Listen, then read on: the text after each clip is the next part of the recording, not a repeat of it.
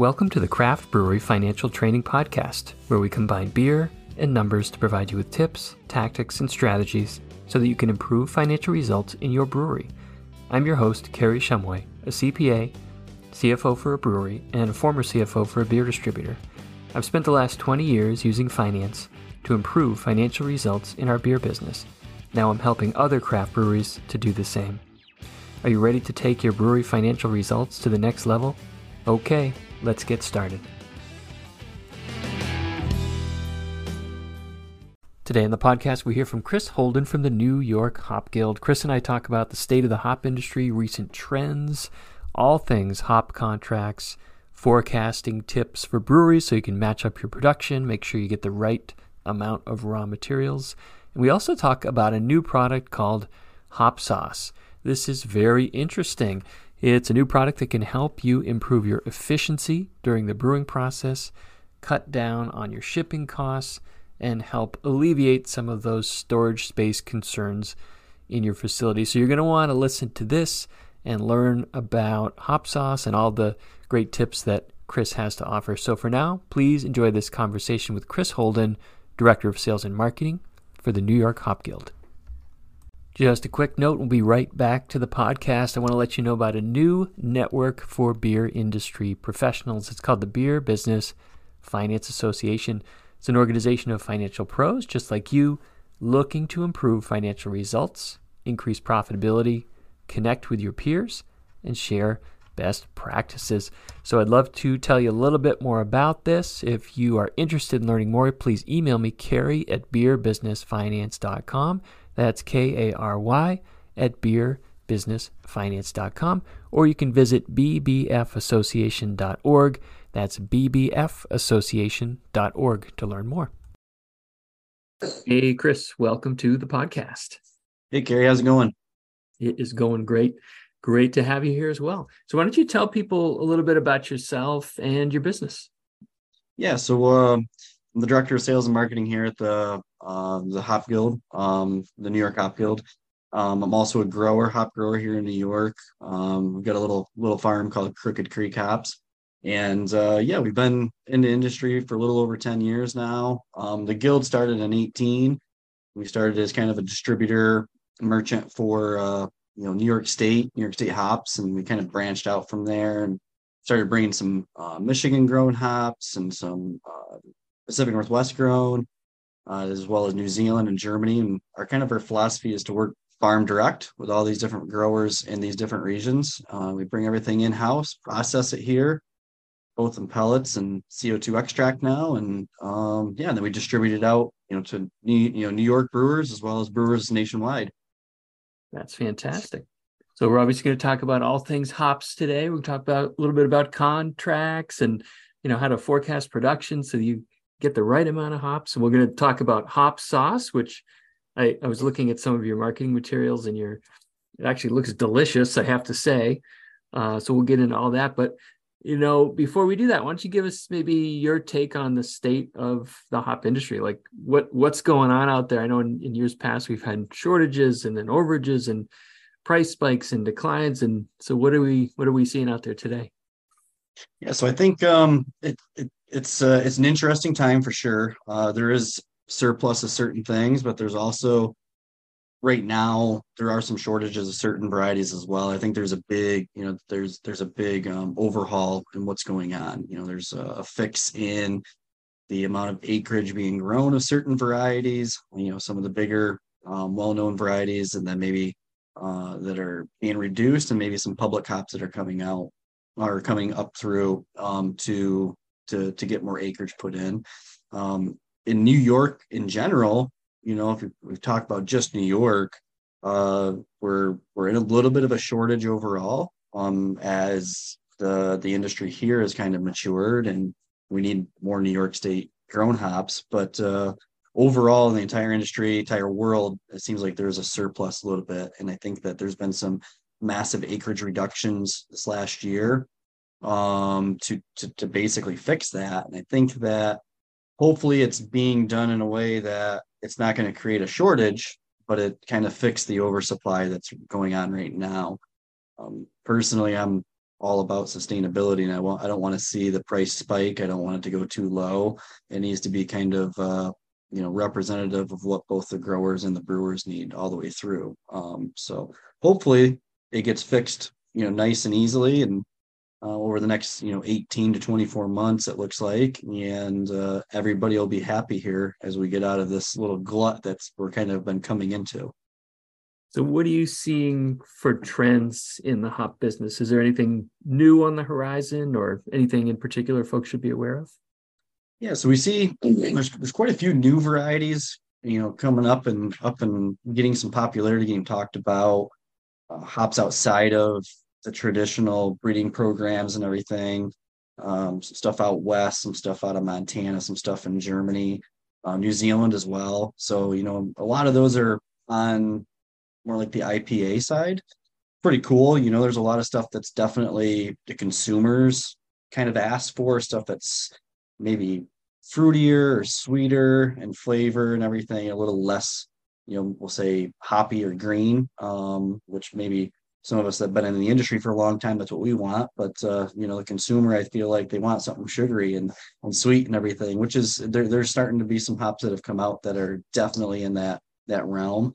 The other cool part is lagers have been starting to kind of creep in, and I wouldn't say take over, but they definitely kind of impacted the craft market and the need for sustainable noble varieties that have good alpha acid, that have good flavor, and just kind of balance to help balance out those nice high end lagers or even the premium lagers and everything else that's kind of coming out. It's that's been kind of a it's been hit or miss, but I think there's some hops that are starting to settle in and will hopefully help out with like the old school Sots and Hallertau Mittelfrühs and Tettnangers, where the last couple of years it seems like some of those hops have struggled in the growing regions.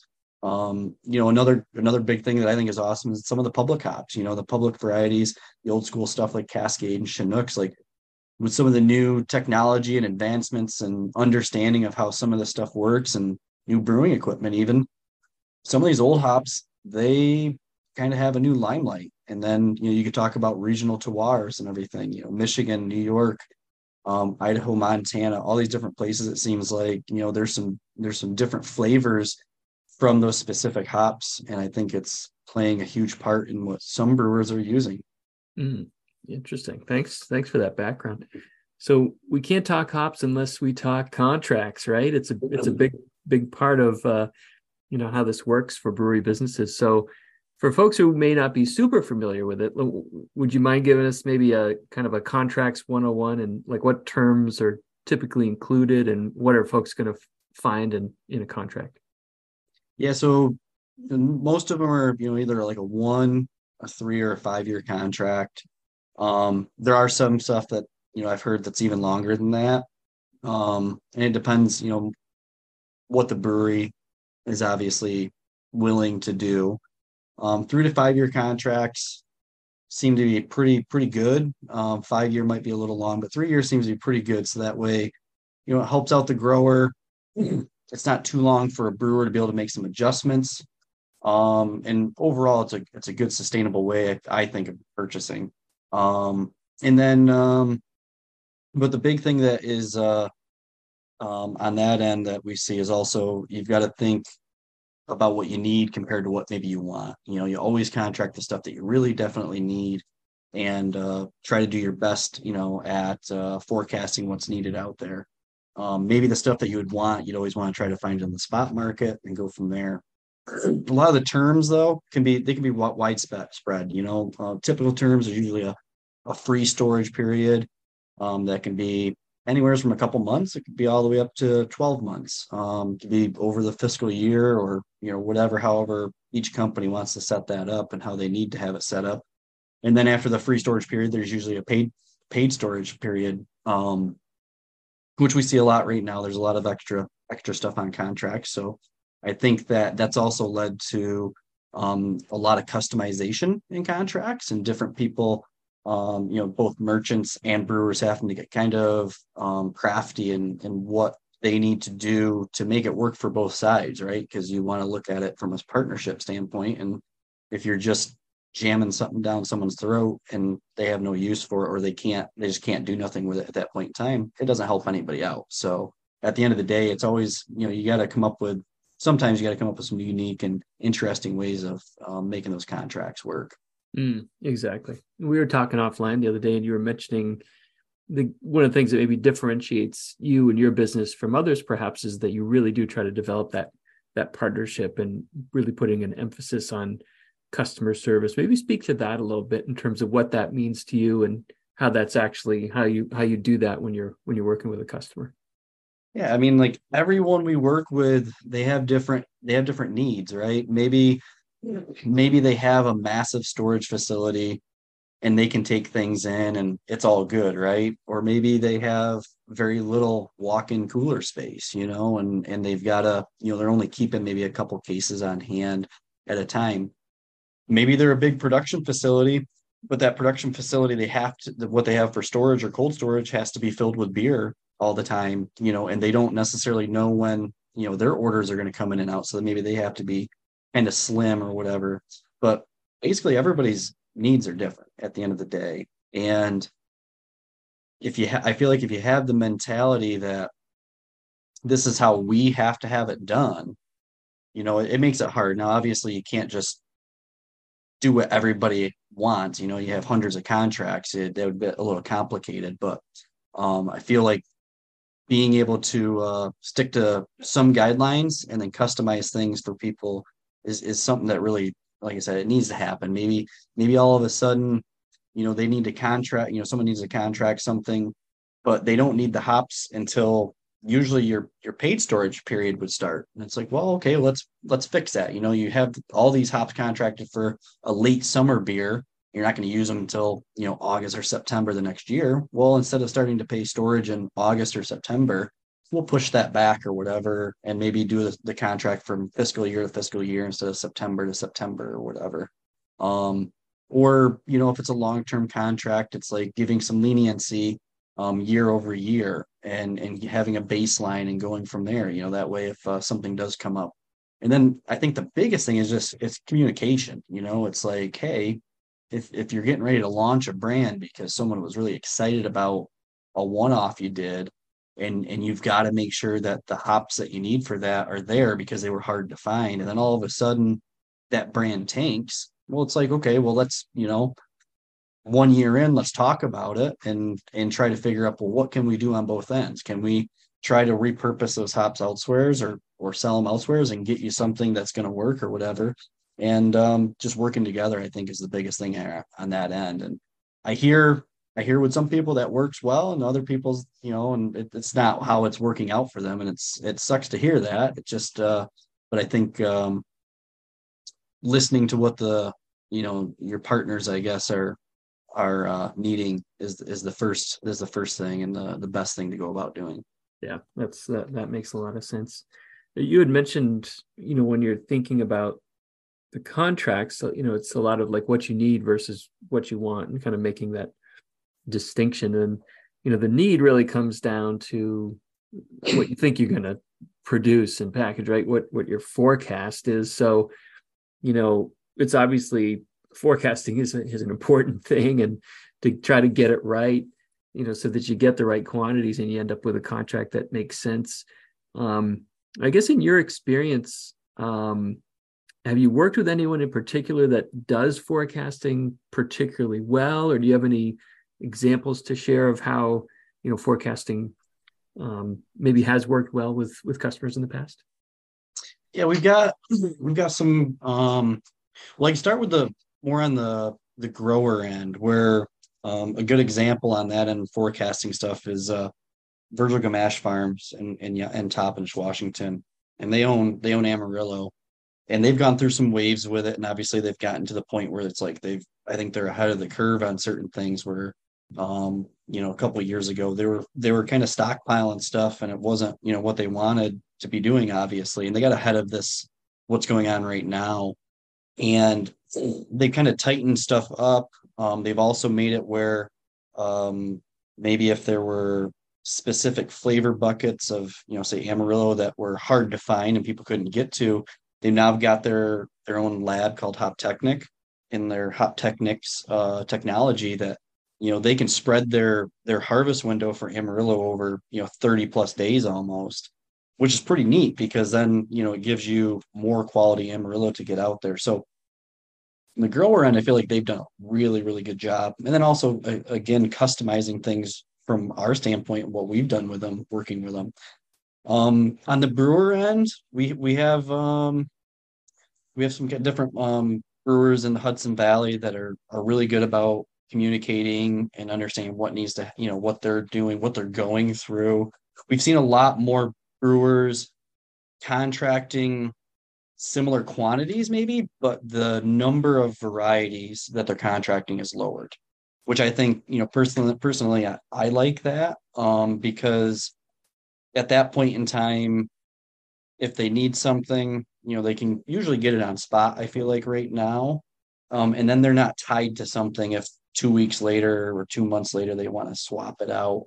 But yeah, I mean, there's brewers all over the country, I feel like, that do a good job at that. And then there's some brewers that still need, some education and to learn more about it. Maybe just some more experience is really what it comes down to. But yeah, we have a couple of guys that have done a fairly good job at figuring stuff out like that. Yeah.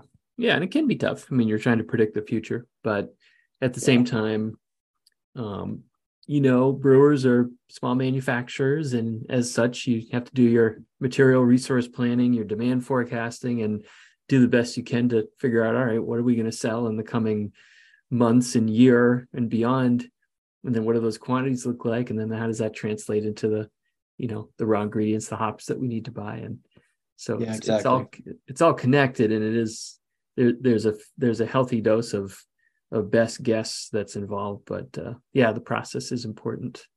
Make sure Yeah, I everything. think one thing that I've seen, and I've gotten a little bit more open about relaying this message because some brewers have been like, well, how do you forecast for that? And I'm like, if you don't start guessing now, you're never going to get the hang of it, right? And that's really what it is. It's a obviously you want an educated guess, so you got to do your research. But if you don't take that shot and guessing at it, you'll never learn how to do it over time. And it could take someone 1 or 2 years, but it could take someone more than that. So it all depends. But yeah, I think that contracts are a smart way to go. I know that contracts have a little bit of a bad name right now. Um, but it's also, I think that, both sides of the fence have um, overutilized contracts in a negative manner. And I think that getting back to the realistic part of it and being like, what are contracts for? Contracts are for sustainability from the ground all the way to the glass. And if you don't have that, it makes it difficult. And from a grower standpoint, yeah, I'd love to see super high prices because it benefits me, right? But at the same time, I don't want to have to go to my local breweries and pay twice as much for a pint of beer. I don't want to have to do that. So at the end of the day, it really doesn't benefit me to sit here and be like, oh, I want higher prices, and vice versa, where it's like I might be able to get a cheap glass of beer, but if I'm not making enough money, farming and growing the hops, what does it matter? So it's got to be a sustainable way of doing it. Yeah, yeah, those are good points. And just to underscore something you said, if you don't start guessing now relative to forecasting, you're never going to get better at it. And that's a good way to put it, because I work with a lot of folks who are like, what's the point of the budget? What's the point of the forecast? Because it's like, it's going to be wrong anyway. It's like, well, we know it's going to be wrong, but here's the thing. The more you do it, the less wrong it gets. And then before you know it, hey, Yes. now you got it right, and you got it right again. And yeah, you're off on that one. But it helps you sort of, it's a muscle you build. It's just like Yep. anything. The more you do it, the better you get. And you got to have a little faith. But yeah, there's due diligence and there's a little bit of work involved. But the payoff's really big. It's like you get an opportunity to really kind of see what's coming down the pike. And it's a really good way to kind of manage your business too, and understand expectations. And I mean, this stuff's all connected. Like what you're going to sell is ultimately going to, be what you put in the bank at some point or whatever's left. So that's super helpful. Yeah, I So think let I oh, think go the ahead. forecasting could also be. I like doing it from our end. It's like because you can utilize it to get your sales team amped up. You can utilize it to get your warehouse team amped up because it's like, hey, look at what we're going to be doing, guys. Like, let's, it does and it may, again, maybe you're off and you can razz each other at the end of the day because someone was off on something, but at the same time it's like eventually, like you said, you get it right every now and then, and it does feel good. It does. It does. So let's shift a little and talk about hop sauce. Before I dig in on specific questions, why don't you just kind of give your background on what hop sauce is, and where did this come from? Yep. So few years, well, how many years has it been now? It's been, yeah, 4 years ago, right about 4 years ago. We started tinkering with the idea of let's do some CO2 extracts. Hemp became a huge thing in New York, and some of our hop growers grew some hemp. And then they knew some processors, obviously. We sent some hops over to get processed, and couple of the batches were like really gross. And it's like, well, what would we do with that? We didn't really understand it. And then all of a sudden they get a couple batches and it's like, oh, that looks awesome, and so we started actually putting our heads into this and thinking about what we could do and what we would want to do if we came up with a product. And obviously we mostly sell, as a smaller company, we mostly sell aroma hops, so it's like, well, we don't really need to get into the bittering extract. We didn't really see a big market there for us just because I don't think it would have went anywhere. So first and foremost, it was like, well, let's do something on the aroma side. And we were also at the time looking at doing concentrated lupulin pellets and a system on that end of the spectrum. But the CO2 extract seemed a little less intricate, even though it's really not. But we had some stuff readily available that we could go down the street and talk to someone and get a better understanding of how the CO2 extract works. So here we are 4 years later, we've got our own extract facility. Hop sauce came about through a kind of the test batches and being like, well, if the parameters are here and here, this is kind of what we're getting. Show that to the brewers. The brewers are like, that's awesome, blah blah blah. Long story short, one of the brewers is calling it hop sauce and as a slang name. And when we let them know that we were getting ready to name it, he's like, "Oh, you can't get rid of that name. You can't get rid of that name. I don't want. I'm calling it hop sauce." And I'm like, "Okay." So we actually were like, we talked to the attorney. Hey, can we get this trade, or not trademark, but yeah, trademark? And he's like, "Yeah, but you got to do this." And I was like, "Okay." So through a crazy amount of test batches, we have our own little proprietary process that we've come up with, and the products made for the end of boil whirlpool. And as we got farther and deeper into this, a lot of guys started using it as like a dip hop edition as well, which is kind of my favorite place to use it. So yeah, it's a flowable whirlpool extract is the best way to put it though.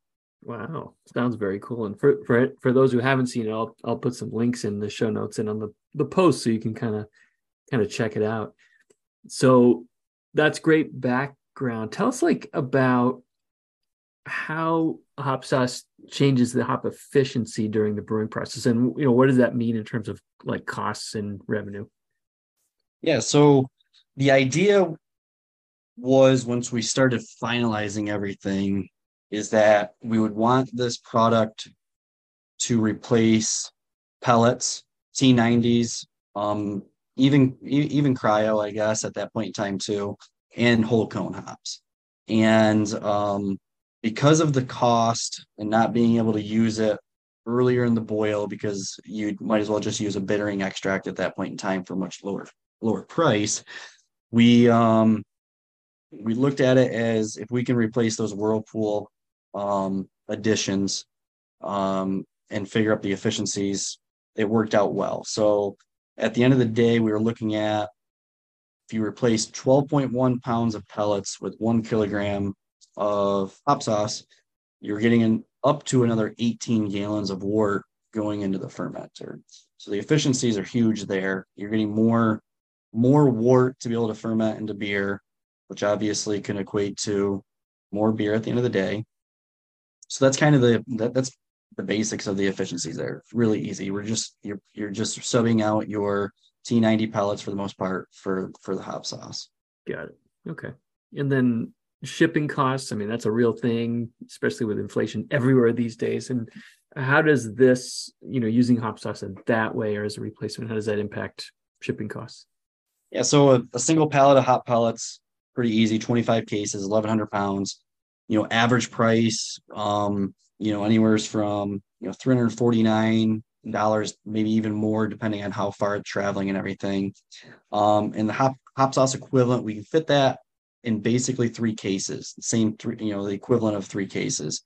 So the average shipping cost there is about $92. So you're saving 73.5% on shipping just by swapping out your pellets for hop sauce. So far, so good. We're saving money on we're increasing yield, yes, and we're reducing our shipping costs. How about, I mean, a big deal for breweries obviously is, and for really any businesses, like storage space, especially in a manufacturing environment. So how is storage space impacted by this? Yeah, and not everybody obviously has storage issues, but yeah, we see it all the time where it's like you walk in and the cooler is filled because they're waiting for a distributor to come in and pick up all this beer, and it's like there's no room for hops. You might have a little cubby hole over in the corner or whatever.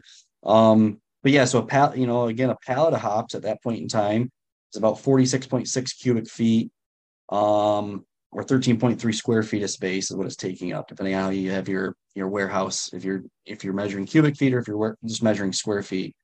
And the equivalent, again, being about three cases, is about 2 cubic feet or 2.6 square feet of space. So you're getting 95% more room utilizing hop sauce instead of the pellets. So it's a big savings there. Excellent. And then I guess on the end of the process, like cleanup process, water usage, how is all that impacted? Yeah, so water usage is obviously a huge thing, depending on where you're at. I think I've talked to different people here in New York. It's not as big of a deal, but we've got quite a few friends obviously out west now, and it's like some of those brewers have to be very conscientious of how much water they use. So when you're talking about cleanup in general, the amount of trub pile that you're going to have in the whirlpool, that could take you gallons and gallons and gallons of water to spray that all out. And obviously, no one wants to get in there and shovel it out. But with hop sauce, if everything's done right, usually it's just you spray down the sides of the tank, your whirlpool or whatever, and sometimes there's nothing there at all. If you have a little bit of hop matter in there for the hop sauce to cling to, it's going to pull it into suspension, and there shouldn't be anything clung to the sides. So there could be zero cleanup water on that end, at least in the whirlpool side, right? And then anywhere else, you've got less waste. I mean, that was a huge thing for us to sit here and say that you ain't got cardboard boxes everywhere, you ain't got Mylar bags everywhere that got to get thrown into the dumpster and filling up the dumpster and everything. So it's just a couple, a small little box and a small little can or jug. And so that really, I mean, that's a huge thing too. Yeah, it sounds great. So how long has it been actually on the market? So we released it actually on Saturday, it'll be 1 year. 1 year. Okay. Yeah, 1 year on Saturday. Yep. What's been the reaction so far and feedback that you're getting? Great reaction and feedback so far. Most brewers that are using it, from a bigger production standpoint for their flagship beers and stuff, it's really helped them out. We're still collecting data to see how much are they saving over the year. Are they actually able to save maybe even an entire batch of beer, or brew one less batch of beer for the year or not? From the standpoint of like one-off beers and everything, and something where you're trying to go wild and crazy, brewers really love it there because they're able to pack a much bigger punch with obviously less product overall. And then instead of having a great big double IPA or something where they lost 30 or 40% from just a true pile, they've still got hopefully a loss of 10% or less. Very cool. So, hey, we've covered a lot of ground here. State of the hop industry, some trends that are going on, hop contracts, forecasting tips, and obviously all the good stuff with hop sauce. Any questions I didn't ask or topics that we didn't cover that maybe you want to kick around? I think it's mostly everything. I mean, the you know we I think one of the unique things with hot sauce for what we have, we're able to offer it in different varieties too. Instead of it just being your mainstay stay hops, it's or the big sexy hops or whatever. Being that we're a smaller company, we can kind of customize stuff and do a lot of different things, and we have that freedom to be able to do that. So something that we thought about doing and everything, and hoping that we can broaden our horizons going forwards and whatnot with this product for sure. That's great. So, Chris, if people want to get in touch with you, maybe they're interested in hop sauce or they want to learn a little bit more about, the Hop Guild, what's the best way for them to do that?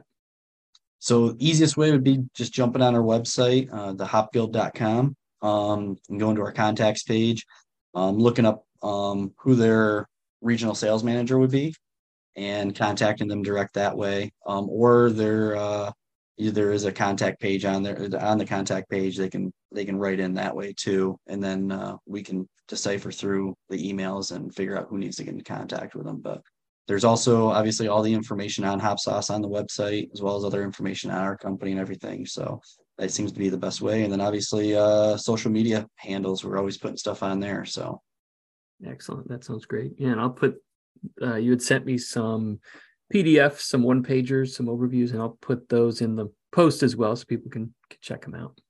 Yeah, thank you. Awesome. Chris, thanks so much for the time. A lot of good information here. Yeah, thank you, Carrie. I greatly appreciate you having me on. Thank you for listening to the Craft Brewery Financial Training Podcast, where we combine beer and numbers so that you can improve financial results in your brewery. For more resources, tools, guides, and online courses, visit craftbreweryfinancialtraining.com. And don't forget to sign up for the world-famous Craft Brewery Financial Training newsletter. Until next time, get out there and improve financial results in your brewery today.